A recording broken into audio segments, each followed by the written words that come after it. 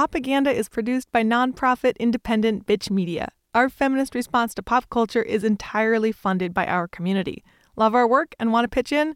Become a member. Join hundreds of fellow listeners as a member of the podcast Pollinators. And when you do, you'll receive a special mug, a subscription to Bitch Magazine in print and digital, a snazzy sticker, and Listen Bitch, a brand new monthly roundup of all of our podcast shows and music reviews, straight to your inbox. Become a pollinator today at bitchmedia.org/pollinators.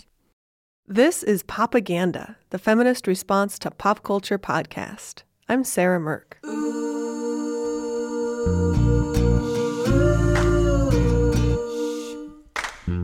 Did millennials kill dating? How millennials have killed modern romance. Millennials have finally put an end to traditional relationships. Why did millennials kill the dinner date?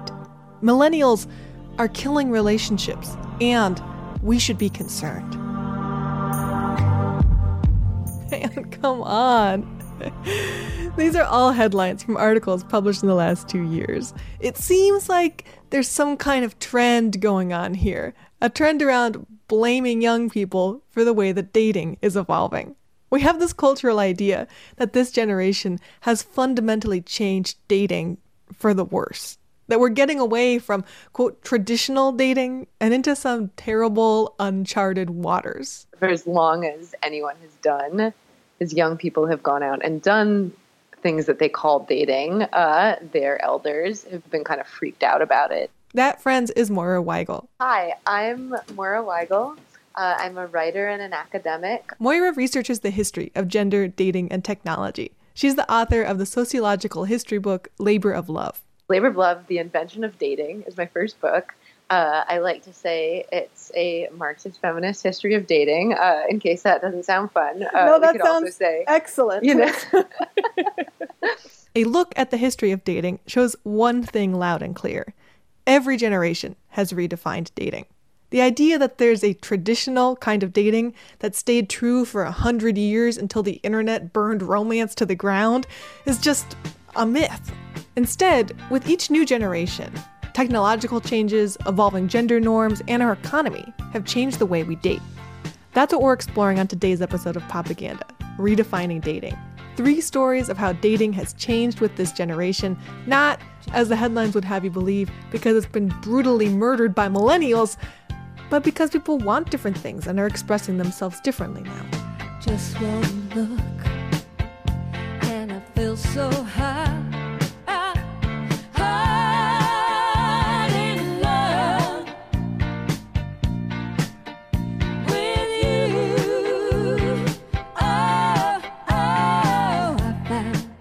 I talked to Moira while she was at an academic conference in Germany. She told me that anxiety around the way young people and technology change dating norms has been around since people started the modern practice of dating. While today we worry about technology like apps and Facebook, 100 years ago, people were writing editorials worrying about the telephone killing dating and the impact of the automobile on sexuality.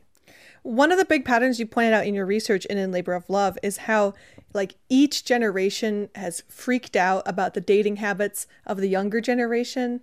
Can you point to some examples you've seen in American history of older people freaking out about the way that younger people are dating, about habits or practices that now we're like, what? That was a red flag?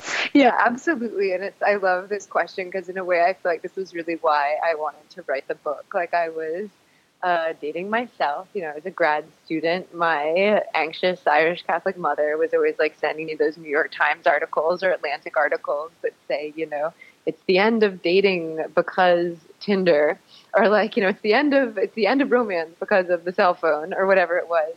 So as someone trained at looking at cultural history, I was like, these are enormous claims that are being made on behalf of, this one app. The idea that dating is dead expresses a pattern we see over and over throughout history: anxiety over dating practices. I think most people don't usually even think about something like dating having history. We kind of think of sex as this animal thing or this biological thing.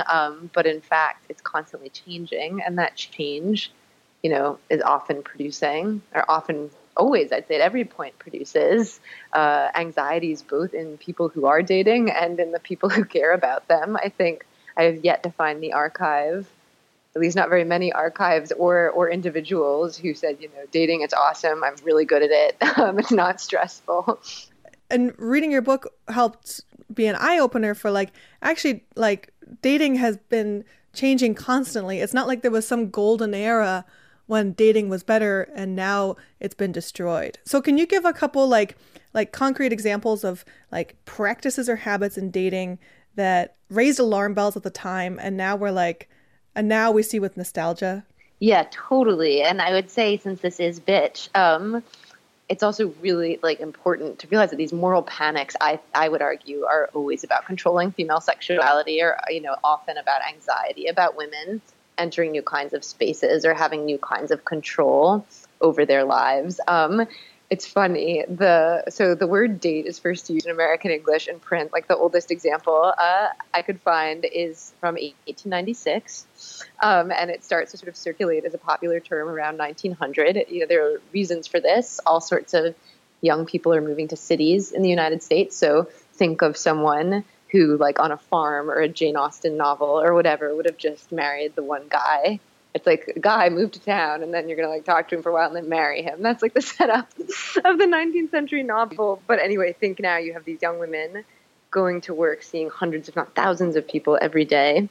And what was amazing to me, one of the first things I learned in my research that made me really want to do the book, was that the most traditional kinds of dates, like a man taking out a woman and buying her dinner or buying her a drink or taking her to a movie, was thought to be completely shocking in the early 1900s. And in fact, vice squads and police would often arrest women if they were caught or found, letting a man buy them dinner in exchange for romantic attention or possibility, because to the police, and it's so hard for us to imagine now, but coming out of an era in the 1800s where women, basically, quote unquote, respectable women, would never be in public without a male relative.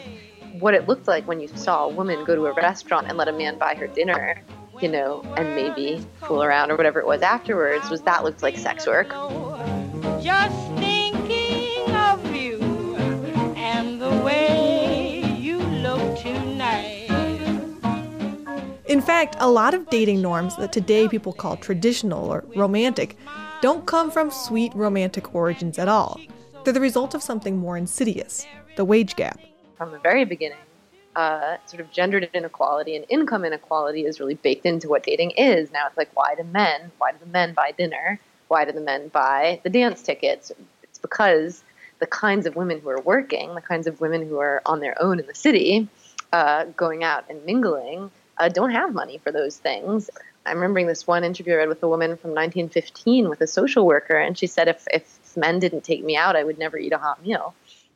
When police matrons were cracking down on dating in the big city, were they cracking down on white women or all women? I think that, it's a great question. And I think then as now, the police use sexuality as a pretext in a way to harass and manage and crack down on whatever populations they're interested in controlling anyway. So all that to say, it's indeed disproportionately working class women, immigrant women, women of color. Now, the way Americans think about whiteness and what whiteness is different in the 1900s and 19-teens than it is now. So, for instance, Eastern European Jewish immigrants were often targets of sort of suspicion and harassment. So were Irish women, African-American women for sure, who moved to the north in great numbers to work in cities during that time. But yeah, absolutely, it's kind of everyone who's dating in this first wave of daters is working class. It's really a working class invention. And to that extent, they're all potentially under suspicion from the police, but it's definitely, there is this racialized element, as there always is in American history when it comes to policing sexuality. We think of worrying about hookup culture as a distinctly modern anxiety. But, Moira says, back in the 19-teens and 20s, parents worried about the dating habits of young people in much the same way as they do today, though the language is different. It's funny, in doing my research, I came across an article. It was from 1922, that was all about moms on the Upper East Side in New York who were worried that the women their sons went to school with were vamping them. We're trying to, now we just say hook up. They called it petting then. What does vamping mean? I think it's like a vamp. What I should have, the headline of this big New York Times banner headline, which I just think is funny because it reminds me of all the, love is over because Tinder stories today. It was mothers complain young ladies vamp their sons at petting parties. These days, girls run the risk of being labeled slutty if they date around rather than wanting one partner. Monogamy is baked into our culture as an ideal in such a big way that it frames our whole paradigm of what it means to date. That having one partner is ideally what you should always be striving for. But in her research, Moira found that even this fundamental idea is a rather recent social construction. In the 20s or 30s, often kids would go out to dances or, you'd have a dance card and dance with a lot of different people, or you'd go on dates with many different people, like one night a week with one person, another night with another person. That norm may be returning because of mobile apps now. But anyway, I think this idea that young people would be in exclusive relationships that weren't going to immediately become marriage was extremely shocking and worried people a lot. In the early 60s, the Archbishop of Chicago, Alphonsus Stritch, that's his name. Alphonsus Stritch made a public pronouncement saying that going steady, having one boyfriend or girlfriend, was the, quote, intolerable temptation to sin. And kids could get kicked out of Catholic schools if they were found to be dating just one person. The subtext is if you're too serious with one person, you'll waste your youth and you might have sex, Learning about the history of dating means challenging so much about what we take for granted as true. To see how many of our ideas around gender, class, sexuality, and romance are shaped by our culture and our economy, not some basic instinct or our biology. Talking about dating is often seen as trivial, but it actually runs deep. And emotionally, this is what interested me in the book. It's like this whole system of dating and all these practices, it sounds frivolous, but why it matters is in the end, the culture is saying, this is how you have to be if you want to be loved. I wasn't looking for no trouble this time. Where did you come from? Moira Weigel's book is called Labor of Love. Next up, interviewing a very special person about sex, your mom.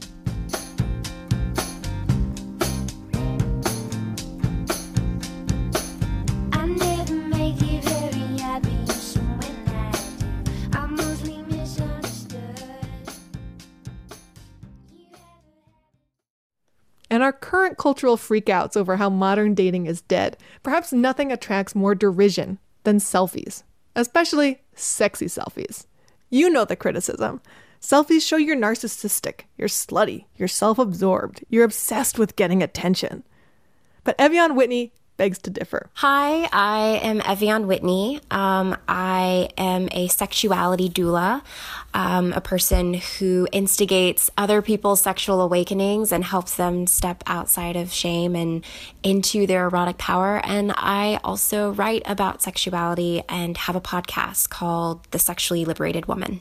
Ev'yan fills her Instagram feed with sexy photos of herself, often naked or almost naked, captioned with affirming body-positive words. She also leads workshops on taking sexy selfies called Sexting Myself, Radical Self-Love via Sexy Self-Portraiture.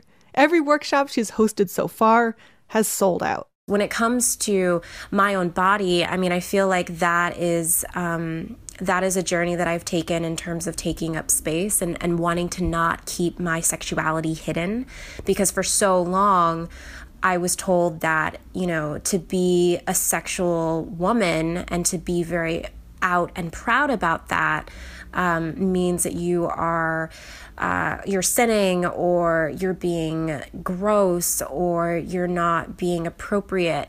A few months ago on her podcast, Ev'yan did something really interesting. She interviewed her mom about sex. The interview bridged a gap between Ev'yan, of the sexually empowered selfie generation, and her mom, who comes from a very different perspective on dating. My mom, she is a Christian woman. She's pretty Christian. She's married to a pastor, and she does her own church work. So I knew that she wasn't going to be super comfortable with this idea of me asking her, like, how was your last orgasm? Which is a question that I ask all of my guests on my show. So I wanted to kind of stick to,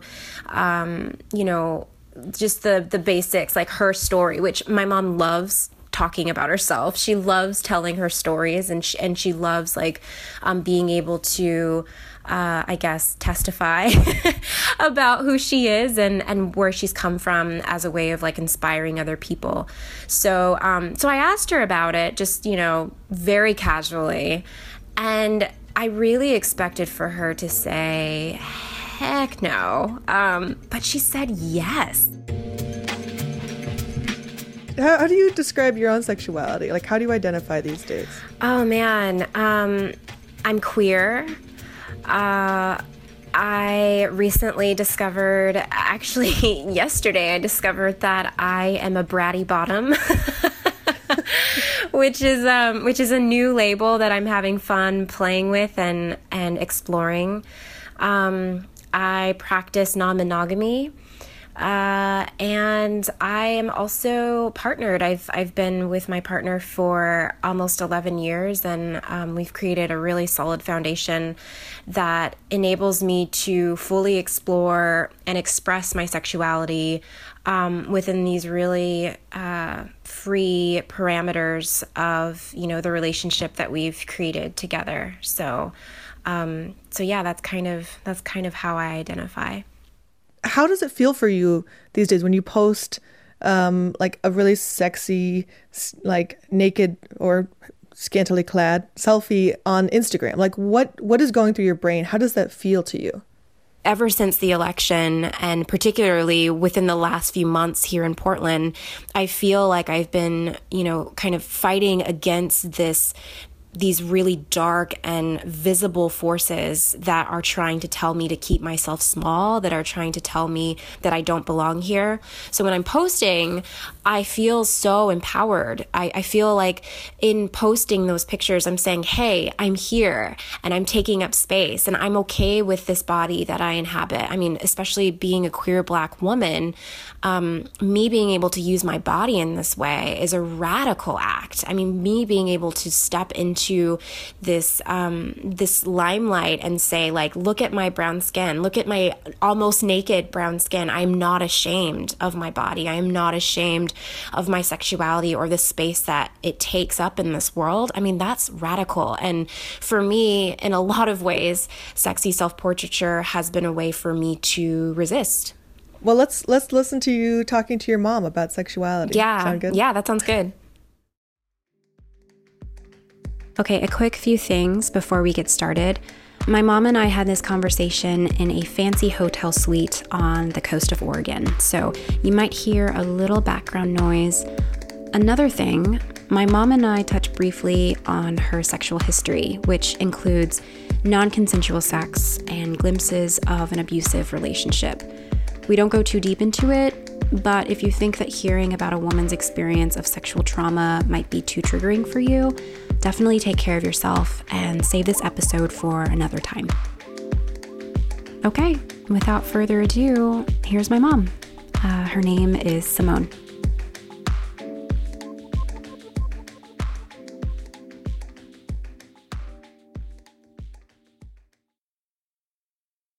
This is so weird to be interviewing you. Why? Because you're my mom. I just totally love this. I just want to be a news reporter. What was your first memory of sex or sexual energy?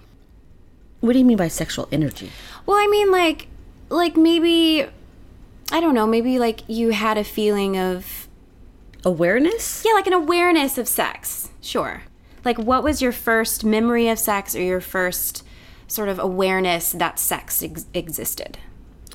I don't really think that I had much of an awareness for quite a while because it was more taboo. I really don't think that I really even thought about it until maybe one day walking in on my parents. You walked in on Nona and Dad? Yes, I did. And when I did, I was very confused by what I was seeing. How old were you? I probably was about 7, maybe. Oh my God, I had no idea. 7 or 8, and I was kind of a panic because I thought that something was wrong, and it seemed as if he was more on top of her, and I heard the heavy breathing, which made me think that he was really in distress, or she was, or something. Yeah. And so it really didn't hit me that they were enjoying one another. And then shortly after that, my sister and I were snooping underneath my parents' bed while they weren't home, and I found a magazine of different sex positions. And so we began to look through the different pages and saw different sex positions, and yeah. What kind of sex talk did you have? We really didn't have a sex talk. Other Really? than the only sex talk I had was more about your period, and when you're old enough, this is what's going to happen, and this is what you're going to need to do when it does happen. But it really wasn't any kind of sex talk whatsoever. I think it came mainly from the upbringing that I had. Sex was very, very private, and it was not something that was seen as beautiful. It was more private, and you always kept it behind closed doors. What was your upbringing? Like, tell me more about that. Well, I was brought up in and raised in a very strict Christian home. The majority of the beliefs were Bible-based, but yet at the same time, some of it was also family-based, where my family had certain beliefs about certain things. My mom was brought up by her mother, who was very, very strict in her beliefs about what women did and what women didn't do, what women should do, how women should act and how women should dress and how they should behave. Certain words were allowable, certain words weren't, in reference to sex, in reference to a female's body. I remember having an older cousin. She was a little older, obviously, and more worldly, and she referred to them as titties, and I was like, what the heck is a titty? I mean, seriously, why do you call it a titty? Never heard of that before. So that was kind of my, the naivety of the situation. So you guys used like euphemisms to talk Yeah. about your body. Yeah. Was it because of mostly like a shame aspect, or did it come from just wanting to be like private, like you shouldn't say those words? I think we were taught that you should never engage in talking about something that sounded like more of a grown-up talk. And sex itself was not considered something beautiful. It was more considered, I guess, maybe more worldly or more nasty in some ways. I mean, like, the vaginal area and women's private parts were called, at the time, it was like, don't let anyone touch your poo-poo. I mean, that was just the way it was. And it was never, don't let anyone touch your breast. It was never that way. Don't let anyone touch your private parts. So those were very, very, even with talking about being pregnant, we weren't allowed to say the word pregnant. It was, you have to say she's having a baby. So there was always certain things, even calling the word butt as your butt, we were taught to say you're behind. And that was part of the upbringing that we were given. Don't be too grown, be a child, be simplistic, and abide by, I guess you could say, the family rule of being very private with your feelings and things like that. Did that ever bother you? Because like, No, because I was maybe more naive and didn't really even know what really existed. yeah. I mean, the very first time I really was even aware of even what an erection was when I was about 13, 14 years old. And I had no idea what an erection really was. I was dating this guy, and as I was laying my head on his lap, he told me he didn't like me doing that because it made him have an erection. And I was like, okay, I understand, I guess. But actually, Did you understand? I had no idea because I went straight home, and my twin sister and I actually looked up the dictionary of what I thought it was, and I was looking up the word erection Eruction? You were trying to spell it. I mean, I had no idea what he said. I thought he said eruction. And we figured out maybe it was, I mean, we went all throughout the dictionary and finally we found the word erection. And then we were both like in shock that that's what he said it was causing. It was just mind-boggling to think that that kind of thing actually really happened. My parents were not really affectionate, so to imagine sex and affection being one or close to the same, it was over my head. It was not something I really even thought about. So I assumed that you were a virgin until you got married. No. You were not a virgin when you got married. No. So what it sounds like your upbringing around sex was really like sheltered, really sort of like it happened to you, like you weren't an active participant. Like these were people that were trying to force themselves on you and you're like, oh, that's what an erection is, or oh, that's what an erect penis looks like. Like how did you develop into a sexual adult, like based on the, like, I guess what I'm asking is like, how did you teach yourself about sex? Well, can I back up? Yeah, in totally. saying that when you asked me, was I a virgin before I got married, hopefully you knew that I wasn't. But No. Okay. What I think I need to say to you is that the conversation that I had with your dad was, do not admit to your girls that we had sex before we got married, because then they would think that it's a free way for them to do it as well. So as much as I wanted to say that we did, he would not allow for me to admit that we had. And basically it was more him forcing himself on me and me not really wanting him to touch me, because still in this respect, sex was not something I really wanted to try. I mean, by this time, I looked at sex like it was something deplorable or something that I really didn't want to experience. Yeah. So he thought that he was going to teach me what sex really was all about and how to find enjoyment in it. So he was my first one. Mm-hmm. But I was riddled with so much guilt after that time that I remember just crying, because it was always my aim to be a virgin before I got married. And I felt like he took it away from me. I really honestly wasn't even sure that I liked it. I just remember that it was more painful and it wasn't very stimulating to me. It was kind of like, okay, this is what I've been waiting for all this time. I mean, is this it? Yeah. This is really what sex is all about? So obviously this is the first time I'm hearing this story. And I know, so I lost my virginity when I was 15. Mm-hmm. And when I lost my virginity, you guys flipped out. Yeah. Daddy didn't speak to me for 2 weeks. I remember. He was very upset. Yeah. And one thing that I will never forget is him saying, like, you should have been more like your mom. You should have waited until marriage like your mom. And so for me to hear that, like, you didn't even wait. Yeah. I mean, do you feel guilty about that at all? Like, yeah. knowing that, like, I shouldered so much guilt and shame and blame. Yeah, I do. And the only reason why if I had it to do all over again, I would have taken that all back, because I wanted to tell you. I wanted to tell you with every last bit of my being, this is not the case. You can tell her all you want to tell her, but it's not true. If I could go back to that day when you told us, I would tell you in a heartbeat.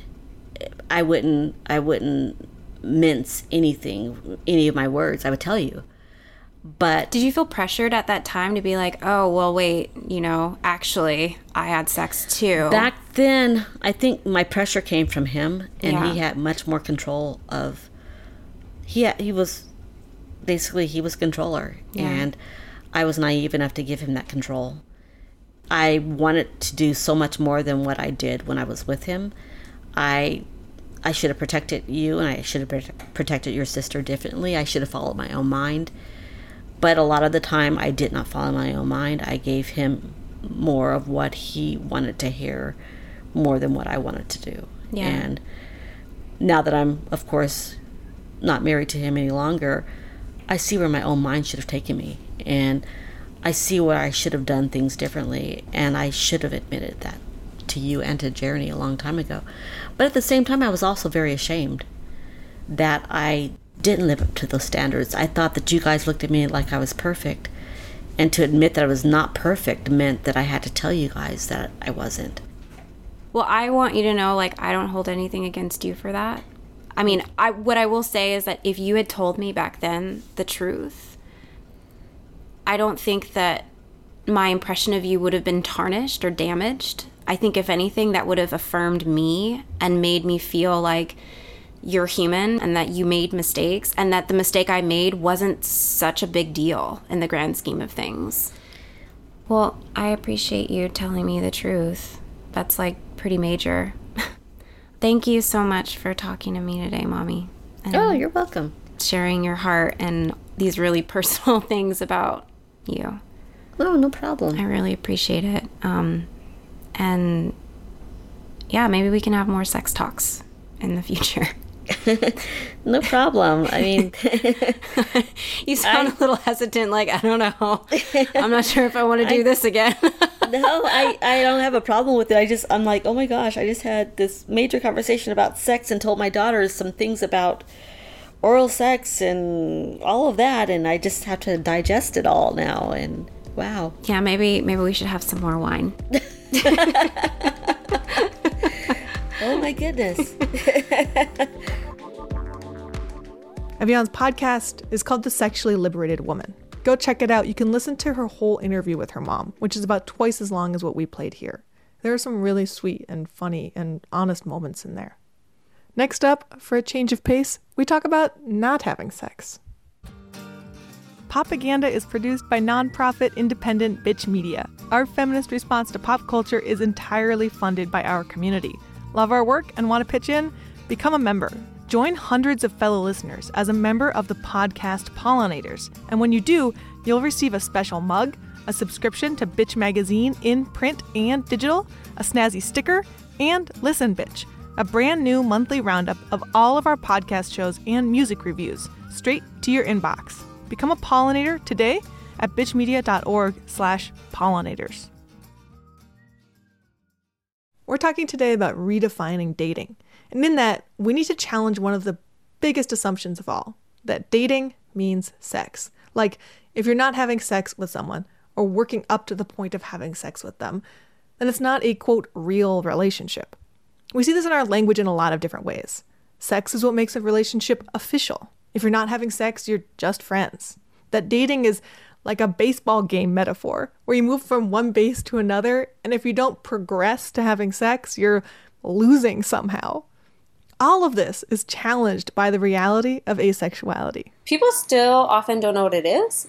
And if they do know what it is and are confused, it's often just a complete disbelief that somebody would not necessarily be focused on having sex. That's Bauer, the founder of ACES NYC, a meetup group for asexual and aromantic people in New York that now boasts 600 members. Bauer goes by just one name when talking publicly about her relationships because she doesn't want her private life to get mixed up with her professional life. So if you're one of those people who still doesn't quite know what asexuality is, here's a quick definition from 3 asexual people who were interviewed in a video made by BuzzFeed. Asexuality is an orientation in which the individual does not experience sexual attraction. Heterosexuality is attraction to opposite gender. Homosexuality is attraction to the same gender. I'm not interested in having sexual contact with a male or female or any gender. Asexuality is very much not the same thing as being celibate. Celibacy is a choice. Planning for the future for someone that you want to save yourself for. Asexuality is a sexual orientation and therefore not a choice. I talked to Bauer about how the growing awareness of asexuality is redefining relationships. Tell me about ACES NYC. What is the group and why did you start it? We have social meetups once a month, sometimes July or June and July are way more currently. And then sometimes we have discussion groups once a month also that usually have a topic if somebody remembers to pick one ahead of time, meaning if I remember to pick one ahead of time. And I had sort of thought for a little bit that maybe I wasn't asexual, and then I realized that I really was, and then I decided if that was what was true for me, that I needed a community, and if there wasn't one. I think I'd been in New York City at this point for 6 years, and so I said, nobody's done this yet? Okay, fine. So then I started it. What are some of the biggest myths and misconceptions you hear about asexuality? When you tell people that you're asexual or that you run ACES NYC, what are some of the responses you get where you're like, no, that's actually not true? People still often don't know what it is. And if they do know what it is and are confused, it's often just a complete disbelief that somebody would not necessarily be focused on having sex or being sexually interested in other people, or like I don't know if I am interested in somebody in a way that is different from finding out if you're interested in being friends with someone. Like that's a concept that I don't understand. I have to find out who somebody is, listen to them talk. I can see them across the room and have get faint hints of what they're talking about and how they're engaging with other people, and then think they're really cool. But I can't just look at somebody and decide that I think that they're intriguing, and that sort of baffles a lot of people sometimes. One of the big myths I know around asexuality is that you don't have relationships at all, that asexual people that's are another one. Like frigid or like just not connected to other people. So what does your dating life look like right now? What kind of relationships are you involved in? So I am also poly, and I live with two people who I have atypical relationships with. So I have my romantic partner who I've been with for 2 and not quite a half years, who lives here. And then also I have another person who is like, sometimes we've described it as queer platonic relationships. Other times it's been like we're best friends, and but they're both very, very significant people in my life. And sometimes we go on dates. Maybe they're friend dates, maybe they're more than friend dates, but they sort of like create enough intimacy. The two relationships for me sort of create enough intimacy in my life for myself. And like, they are people, like we're moving together next month, for example. Like if I were to ever go to a different city, like I would figure out ways to maintain those relationships and things like that, which I wouldn't necessarily do with my friends, and I wouldn't necessarily even do with like my best friend or like my best friend from high school. Like that would never have been a thing. Like I wouldn't move because she moved to DC, for example. So in our culture, dating and sex are so deeply intertwined. Like we have this concept of like dating means having sex with someone or wanting to have sex with them, planning in the future to someday have sex with them. So how does dating look different for you? What does dating mean to you if you're not interested in having sex? Yeah, that confuses a lot of people also. I mean, dating for me kind of looks like a romantic comedy that is PG-13.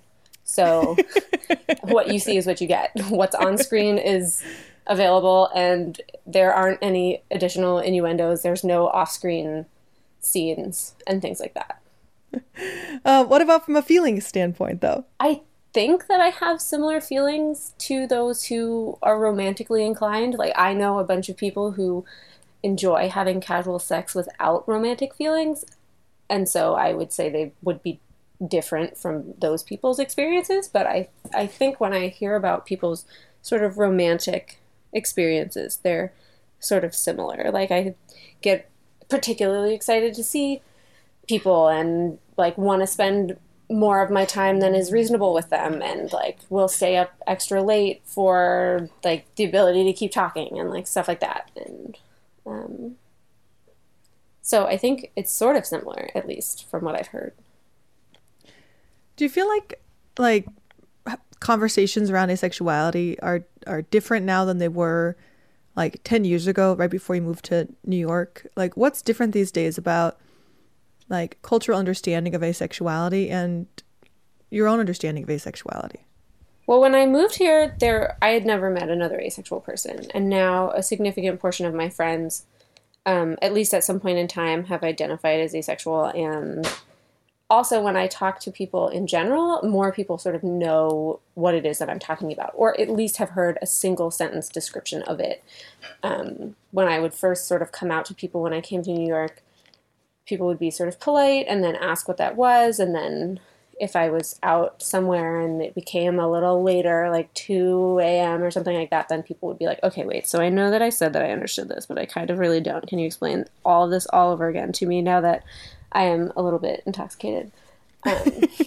And so, I mean, that still happens a little bit, but people are a little bit more informed. Here's what I'm curious about is like, how do you think that as we gain more understanding and knowledge about asexuality, like both as people who are asexual and people who are not asexual, just as a society and as a culture, how is that redefining what people think of as dating and redefining what people think of as relationships? Do you feel like coming to understand and learn about asexuality like challenges our norms around dating in some major ways, or do you feel like it fits right into the way that our culture at large is already operating? I think that we have to talk about what dating is and what's okay with us and what our boundaries are and what we're comfortable with and what we're interested in by default. We have to. We don't have a choice, which is also true with the poly community. You have to explain yourself. You have to say, hi, I'm interested in you. This is what I'm available for. Does that work for you? And I think in the same way, the asexual community, unless you're really compromising basically everything about yourself, you have to say, hi, this is who I am. This is what would work for me. Is that okay with you? In a way that sort of heteronormative society can get away with not doing. And I don't think that that's healthy for anybody. I think that it's really important to explain who you are and where you're at and what you're interested in another person.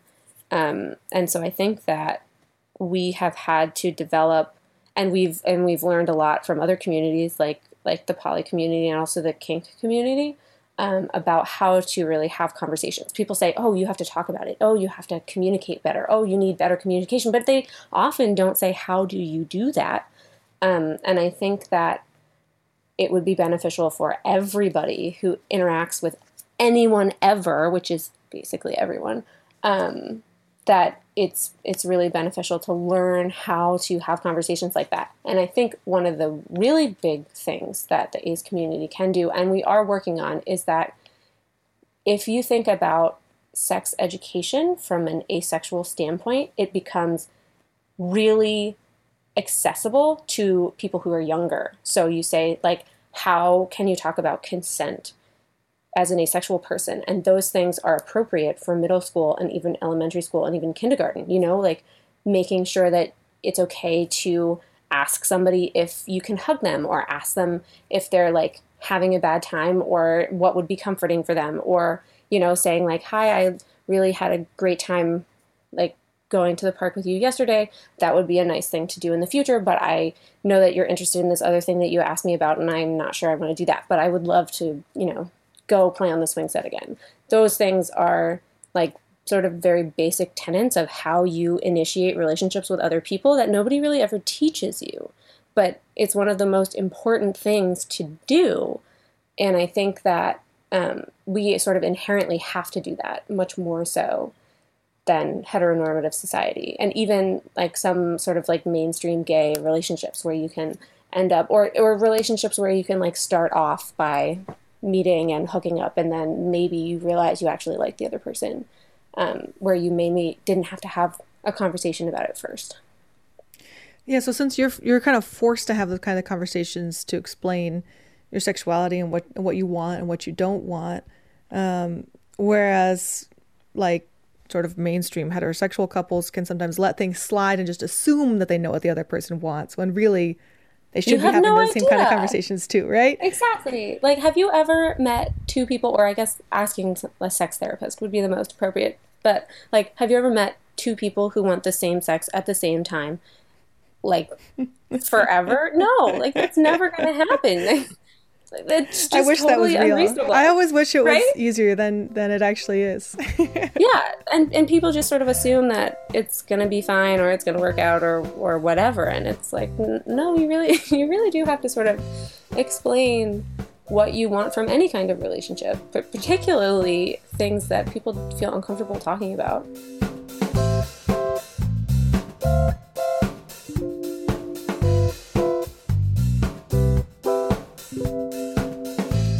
That was Bauer, the founder of ACES NYC. People are so quick to get judgmental about dating, to say that's gross or that's wrong or I wouldn't do that. We're quick to police each other.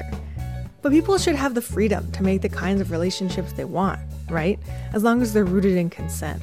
There's no algorithm or list of easy rules to create a happy, successful relationship. Good relationships look all different sorts of ways.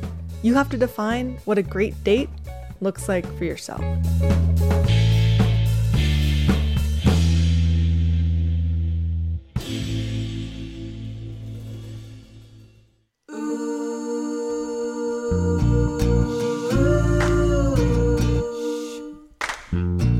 This show is produced for Bitch Media by Alex Ward at Sounds Like Pictures. Our jingle is by Mux and Owen Worker. Every episode of Propaganda is transcribed by Cheryl Green at Storyminders. We're proud to make Propaganda available to people who are deaf and hard of hearing. You can find full transcripts of every show at bitchmedia.org under the Podcasts tab. If you have thoughts or feelings or feedback on the show, please feel encouraged to send me an email, Sarah with an H at bword.org. I actually read every email, and I'm always excited to hear what you think, and I really take it to heart. You can help make Propaganda possible. Become a podcast pollinator. Pollinators receive a special mug, a subscription to Bitch Magazine, and other great benefits. Become a pollinator today at bitchmedia.org/pollinators. All right, thanks for listening. See you next time.